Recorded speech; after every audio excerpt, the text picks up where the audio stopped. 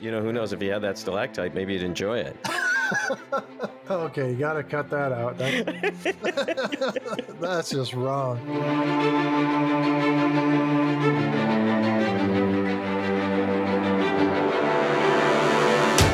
Welcome to Damn It, Jim, the podcast. My name is Dana Smith, and as always, I'm joined by Dan Calzaretta. Howdy, Dan. Hey, Dana, we're back at it. Yeah, after a fairly successful show last week, probably our biggest response that we've had to any show we've done so far. What Are Little Girls Made Of might have put us on the map. Well, I'm not sure what map that is. What were some of the comments, Dana? Well, on Facebook, I had posted a picture of Rayburn and Matthews. I didn't say why they were special, but people guessed. A lot of people knew that they were the first two red shirts to die on the series. I was kind of surprised more people did not comment on the stalactite. How could they not have, Dana? I was talking about the podcast with a friend of mine, and I showed him the picture, and I said, what is the first thing that comes to mind when you see this photograph? And he looked at it, and he was just shaking his head, and then he looked around to see if anyone saw him looking at the picture.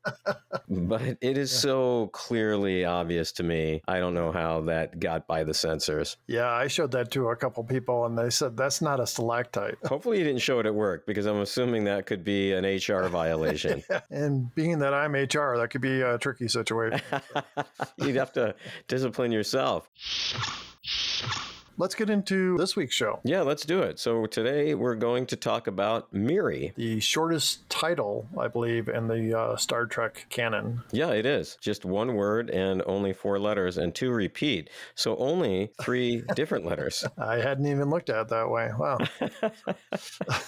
I do a lot of studying, Dana, when I prepare for these shows. Show starts. The Enterprise is following a distress signal in the distant reaches of the galaxy. The planet they find is an exact duplicate of Earth. Already I'm going to interrupt you, Dana. I was waiting.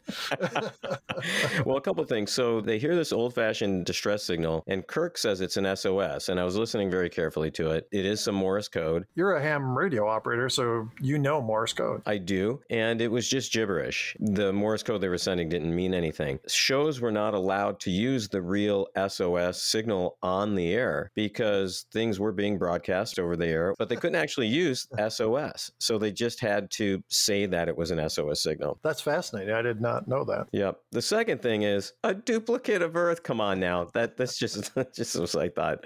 An exact duplicate of Earth. I mean, an exact, which, yeah. Florida, you can see the Great Lakes, you know. I had the same response. But anyway, those were the things that I had to interrupt you at the very start. Sorry. Go ahead. No worries. So Kirk, Spock, McCoy, Yeoman Rand, and 2 security guards beam down to the planet. Place is absolutely deserted. Spock mentions the buildings have been in decay for centuries. They walk through the deserted streets and they don't see anything. They stop and there's like a pile of debris in the middle of the street. And there's a broken tricycle there. Spock kind of picks it up and just hands it off to Bones like, I don't know what the hell this is. I love that scene though.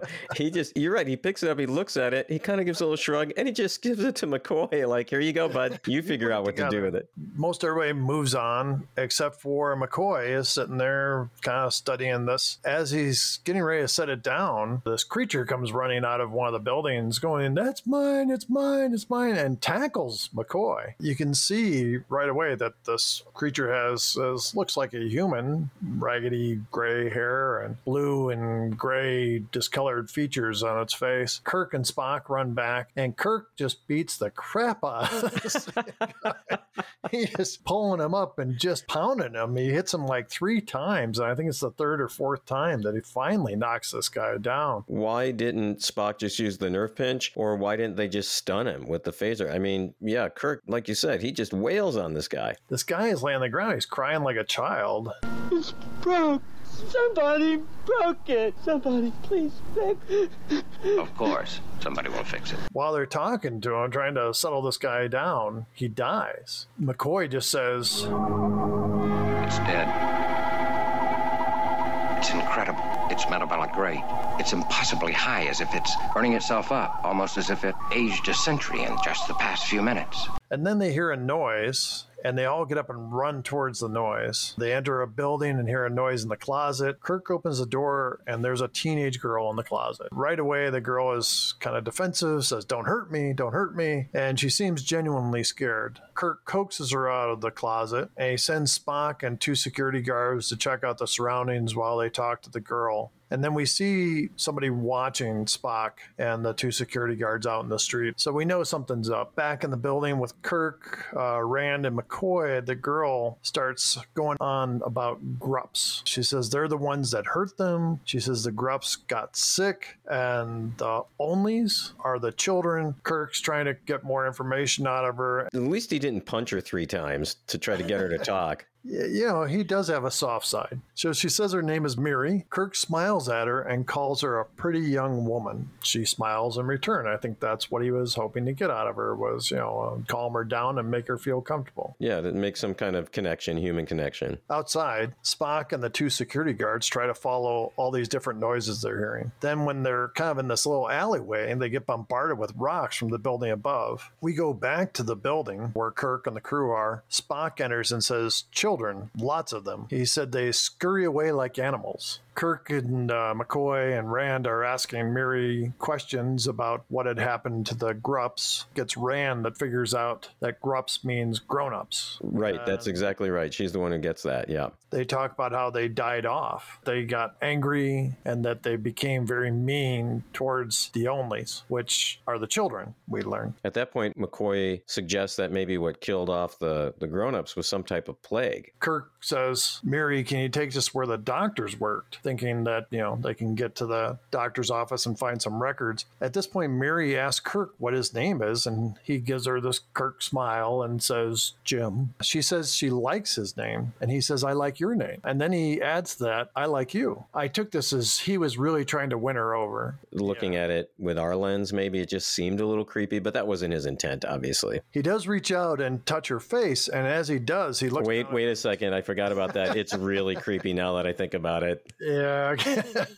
I was trying to figure out how to get around this, but he sees that he has one of these, this bluish mark on his hand. She says it's happening to you. Pretty soon you'll get sick. It will spread all over you, and you'll yell, and you'll try to hurt everybody, and then you'll die. This part was really foreboding, I think, that she talks about how the adults died. They went crazy and got very violent and ended up either killing each other or dying from this disease that we don't really know anything about at this point. They make their way over to the doctor's office. They find out that's where the distress signal originated from. At the same time, we learn that the blue spots, which is the start of the plague, have appeared on everyone but Spock. McCoy takes tissue samples from everyone. Kirk asks McCoy why Spock hasn't been infected. Probably the little bugs or whatever they are have no appetite for green blood. Being a red-blooded human obviously has its disadvantages. Well, once again, we see this kind of back and forth between Spock and McCoy, and it's great. I love this banter that they do throughout the entire series. Kirk and Spock find files about life prolongation. McCoy says life prolongation, they didn't have much luck, did they? All the records say this was 300 years ago. Spock suggests that reaching puberty is what sets this disease in motion. McCoy agrees, but says if the adults died 300 years ago, where are these children coming from? And I think that's one of the things they did well with this episode was created a mystery, really kept you involved. Yeah, I totally agree, Dana. I think this is the best example in the first season so far, for sure, where the writers have done that. They've given us little clues, little hints, but haven't told us the whole story right away, that we have to kind of figure it out with the characters. So back on the ship, Farrell provides Spock with some data, and I have to say, it's a little bit troublesome to me because Farrell's the only person we see on the ship. He's sitting in Uhura's chair. We don't hear from Scotty. There's no Sulu.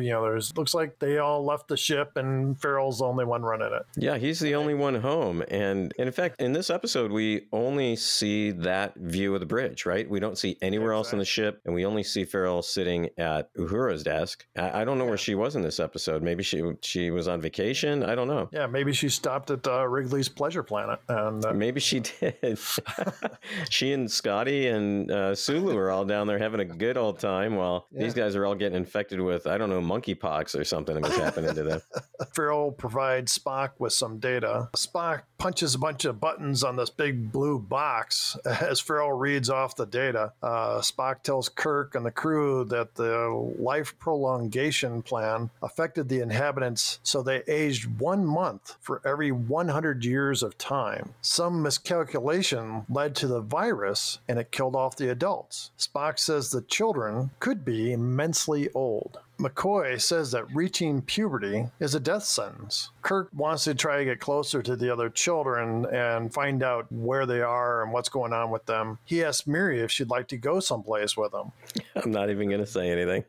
She says, sure, and Kirk holds out his hand. She takes his hand, and they walk out the door together. Yeoman Rand watches them go, and at first I thought she was going to be a little jealous. And then she says, so that girl, and Spock replies, is at least 300 years older than you are. Kirk and Miri walk down the street. We see the other children for the first time. They are kind of dirty and unruly. One older boy, John, which is spelled Jahn. Yeah, why? Why'd they spell it that way? Because these science fiction writers are thinking, they got to make something different than on a planet that's an exact duplicate of Earth. Well, wouldn't the names be exactly the same too? I just don't understand. One older boy, John, talks about how they use their little boxes, and he means the communicators, to talk with other grups. If they didn't have their little boxes, they'd all be all alone. Then they see that Kirk and Miri are coming towards, so they all run and hide. Kirk and Miri enter the building, and they don't see anyone. Kirk is looking carefully around when a girl comes out with her skin discolored and her hair wild, and she's screaming. All the children all of a sudden come run out of the woodwork like so many termites or cockroaches. So they're screaming, and they all go running past, and this girl comes and jumps on Kirk. So they're running because they see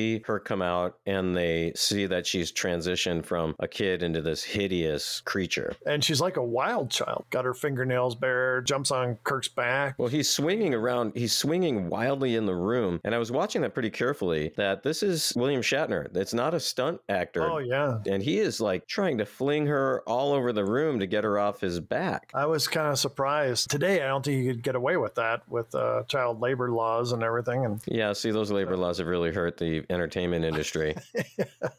I'm kidding. It's the animal rights laws that have really ruined the entertainment industry. Wait, I'm kidding about that too.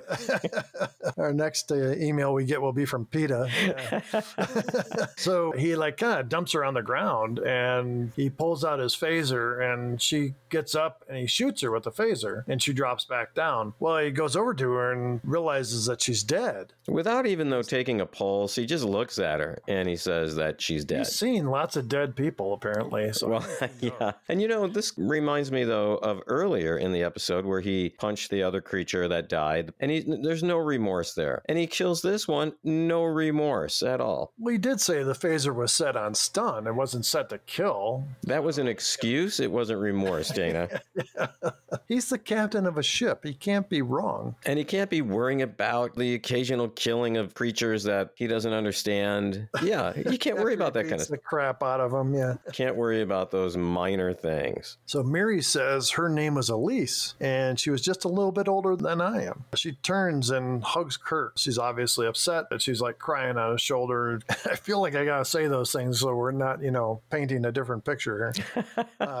It really was not meant to be creepy. Again, it's through our eyes of 2022. We look at it as maybe being a little creepy, but it wasn't. It was heartfelt. So it's kind of funny throughout the show. Kirk is constantly giving Miri little tasks to do. At one point, he gives her a rag and says, "Oh, would you mind cleaning that table over there?" And she's like, "Yeah, sure, Jim." Little things so he can have time talking to the adults. And in fact, he gives her at one point pencils to sharpen. I was like, "What is this? Is this a school classroom? What is this?" Yeah, and that's what happens when they go back where the crew is, she's got like a handful of pencils. She's like, do you need more? He goes, just do a few more. Yeah, thank you. When you were in school, were you ever given tasks by the teachers, probably to stop you from doing whatever you're doing, to do anything like that? Yeah, like hold a piece of paper against the chalkboard with my nose, like that. Was it? Okay.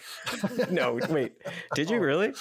Oh, yeah. I had a teacher in third grade that was just not a kind person. That was one of the things she had me do one time because I was apparently bad. I'm sure her definition of bad and mine were two different things at the time. Once again, it's the teachers ruining the entertainment industry. No, wait, it's not the teachers.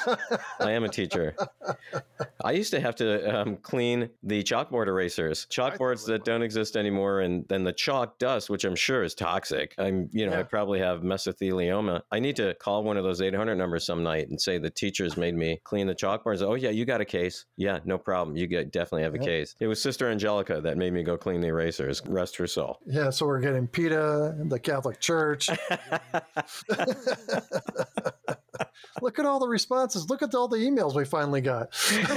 And lawsuits. Oh, sorry. Okay, moving on. As Miri is sharpening pencils, Spock says he has confirmed how much time they have left, and the computer will verify his data. McCoy says it's only a matter of time before they all go mad and turn on one another. So we're getting kind of a bleak picture painted here. Kirk lifts his hand and we see that the virus has spread more on his skin. I have to say I liked the makeup that they did here. It wasn't too over the top. Lots of times when they do viruses and things like this in TV shows and movies, it's usually something like black. Looks kind of nasty. This looked, it didn't look good. Right. But it was just different. It had kind of a bluish purple color to it and like a bruise that had grown up, but it looked like it could be an alien virus. Kirk asks, what about Miri? Spock says Miri has probably about 5 to 6 weeks. McCoy says, well, what about us? Spock says the older the victim, the faster the disease spreads. So who was the oldest in that group, do you think? McCoy. Oh, McCoy. Yeah, I think you're right. It would have been definitely McCoy. Kirk asks about Spock. Spock replies that he is a carrier and he cannot go back to the ship. Then he adds, and I do want to go back to the ship. I like that line too. Some really good writing in this episode. I thought so too. I thought that they did a good job with the rapport between everybody. The writers obviously knew the relationship between Kirk and Spock and McCoy. McCoy describes the symptoms as great pain in the extremities, fever, fuzziness of vision, and then Farrell calls down and says they have 170 hours. Spock says we have 7 days. That sounds like just a good week in Las Vegas to me. Yeah, you can get a virus in Las Vegas in 7 days, I'm pretty sure. I don't know. I don't want to get sued by the Las Vegas Tourism Commission. Add them to the list of people who hate us after this episode.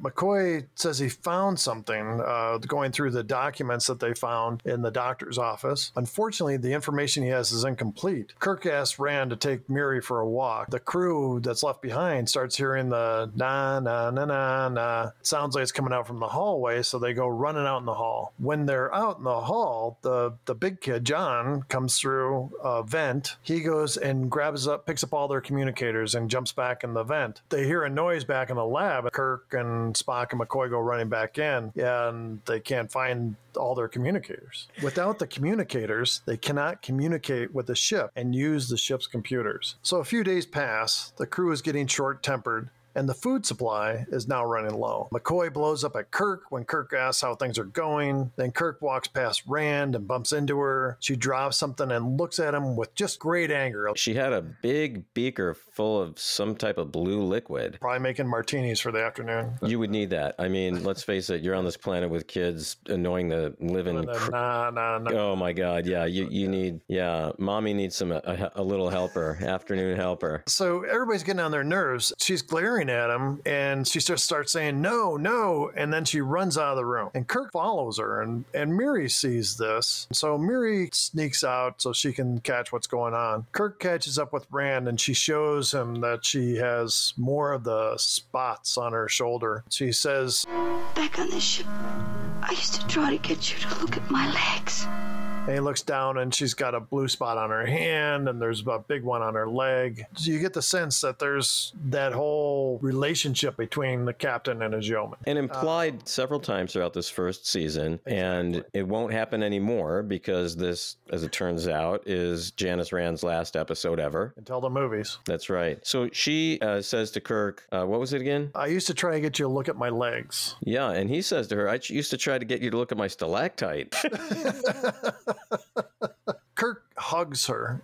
It's a very gentle hug, and Miri watches. You could see that she's disappointed that Kirk is hugging Rand. So the next thing we see is Miri with the kids, and she's talking about how they can get Rand away from the others. And if we get her away, that yeoman, the captain, he'll try to find her, but he won't. Mr. Lovey-Dovey. Lovey-Dovey. Bonk, bonk on the head. Bonk, bonk. Bonk, bonk. Bonk, bonk.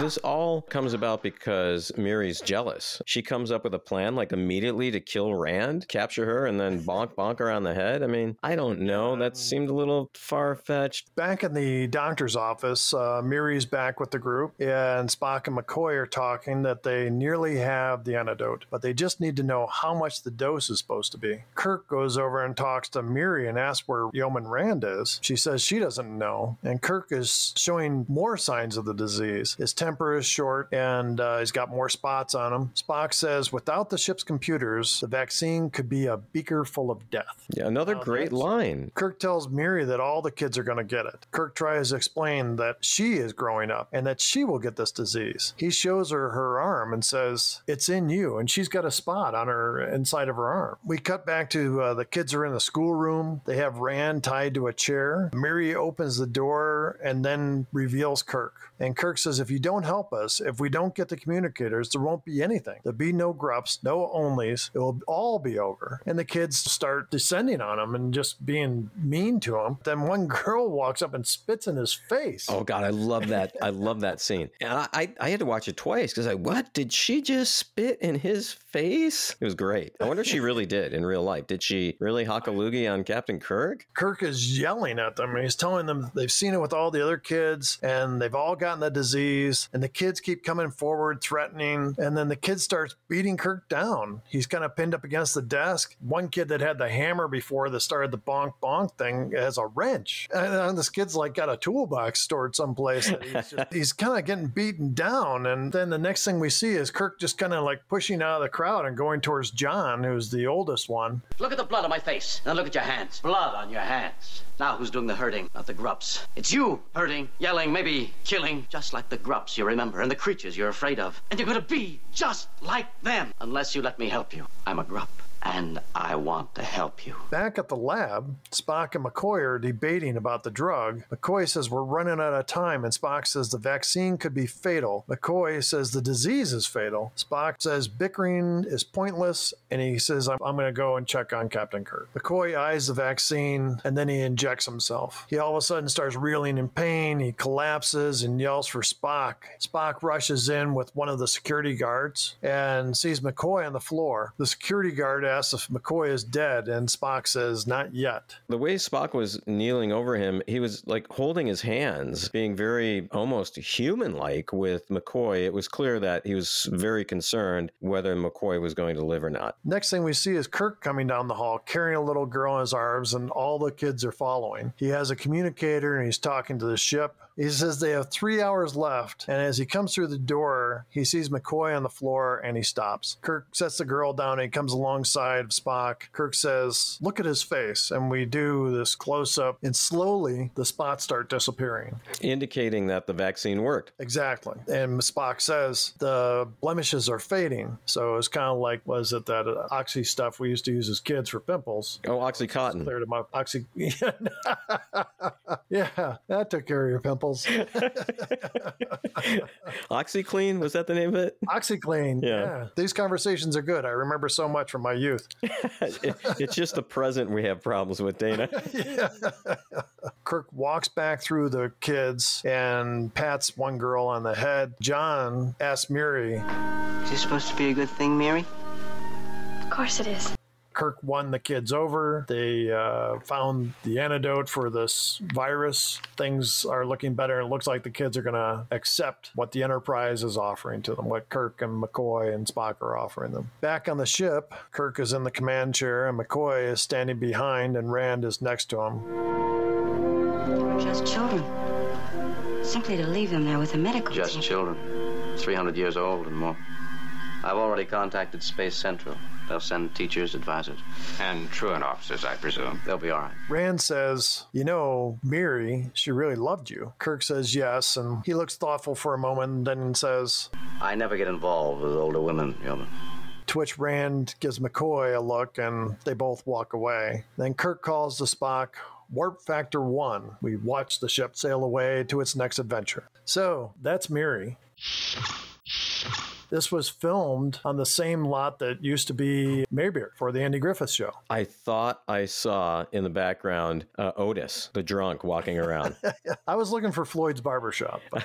That would have been cool. That really would have been cool to see that. I think this is the strongest episode so far in the first season. I thought the writing was tight. I thought the story was really well done. The kids were really good actors, especially Kim Darby, who plays Miri. What other things was Kim Darby in, Dana? Kim Darby might be best known for playing Maddie Ross in the John Wayne version of True Grit. Great movie, really. Oh, yeah. One of my favorites. The guy who played John, Michael Pollard. yeah, he was also in quite a few films and television shows. In fact, he was in the movie Bonnie and Clyde and got nominated for a Best Supporting Actor role in that film, along with Gene Hackman. I mean, if you put yourself in the same category as Gene Hackman, that's not a bad deal. In this episode, when they filmed this episode, he was 26 years old. He does not look that old. One of the best things for me in this episode was the reference to grown-ups being grups, the kids being onlys, and when they talk about the before time, I just found those things very intriguing. So the writers created words that you could see these kids using. You know, instead of saying grown-ups, it's been 300 years, you could see how that language would change. How about for you? I like the idea that the disease starts with puberty. Your body goes through such a drastic change at that point, and it kind of made sense to me. And then the kids. You had mentioned before you thought the kids were good actors and seemed completely into the roles. I thought they did a great job. And talking about the kids in the show, it was interesting because a lot of the crew members' kids were in this episode. For example, 2 of Grace Lee Whitney's kids, 2 of William Shatner's, 2 of Gene Roddenberry's kids are in the episode as well. Grace Lee Whitney tried to get Nimoy to bring his kids on set, and he's like, I don't want my kids involved in show business. Maybe it was more like, I don't want my kids hanging out with your kids. That could have been it. I don't know. How about a worst part for you? Kirk gets hit with a wrench and all these clubs and stuff. And again, it's kids hitting him, but he comes out like, you know, they mussed my hair. Yeah, I mean, no matter who hits you with a wrench, you're going down. Another thing was they just left their communicators all laying around. Why would they just leave them all laying around on the tables? Also, one of the worst parts for me is that Grace Lee Whitney doesn't show up in any more episodes. A few episodes ago in our podcast, we talked about the reason for that, what had happened to her. I think it's too bad. She was a pretty strong character, could have been much stronger. I think it was great that they brought her back in the films. And finally, what the hell is Space Central? Is that like the foster agency of the planets? I mean, who came up with Space Central? We never hear about this organization again. I think it was a way for Kirk to explain, well, how are the kids going to get taken care of? Why didn't he just say the Federation? And they're sending teachers and advisors. Teachers and what are they going to advise them? Why don't they get them the hell off that planet? Yeah, see, it wasn't that many kids. They could have easily taken them all on the ship. And here's another thing. So they showed the Earth. This is one town. This one town came up with this idea about longevity. Did the whole world accept this? And this had happened all over the world. What are the kids doing in France? Is this the only place that this happened? Yeah, that's a great point. So I don't think they explain. Was this a group of settlers that came to this planet? Well, it was an exact duplicate of Earth. So you think that what I'm hearing you say, Dana, is that you think that not only was the Earth an exact duplicate, but that the civilizations that evolved on this planet were the exact. They weren't some explorers that came from Earth or somewhere else and landed on this planet and started to like colonize it. No idea. Yeah, I thought that was weak for sure. Let's call Space Central. Maybe they can answer this question for us. Yeah, let me, well, someone took my communicator, Dana. I don't know where it is, so I think I'm out of luck. I can't give him a phone call right now. Well, let's talk about some things that were going on in the 60s at the time that the show came out. So it was broadcast on October 27th, 1966. What was happening in the world? China performed a nuclear test, and the USSR performed a nuclear test. Interesting that there was so many nuclear tests still going on. Yeah, those didn't get banned for a while, that's for sure. The number one song was by Question Mark and the Mysterians. It was 96 Tears. Oh, yeah. I really liked that song when I was growing up. Okay, let's talk about our dead crewman count. Actually, we got 2 counts to talk about today. Dead crewman count. How many died in this episode, Dana? None that we saw. No one from the crew died. We had 2 kids turning into adults on the planet that died, but they don't count. So this week, dead crewman count is 0. Italia's, we're still at 19. We're kind of stuck at 19. I was really hoping that when those 2 red shirts beamed down to the planet, I was like, yeah, we're going to get a couple more, but it was not to be. And then the other count, the shirtless Kirk ripped shirt count this week. What do you think? I had questions about this, but he rips his sleeves and shows his bare arms. Do we count that as a Kirk ripped shirt? Absolutely. Yeah, I think so. Yeah, so this week we've got 1. We are now up to 6 in 8 episodes. Next week, we've got another really good episode. I'm really looking forward to this one. Dagger of the Mind. And this was fun again this week. It's a labor of love, Dan. That's one way to put it. All right, Dana, see you next week. All right, thanks again, Dan. Thanks once again for joining us. We'd love to hear from you. Please send us an email at dammitjimpodcast@gmail.com. That's DAMNIT podcast@gmail.com. Or join the discussion on Facebook or Twitter. Next week, it's Dagger of the Mind. For Dan and Dana, live long and prosper.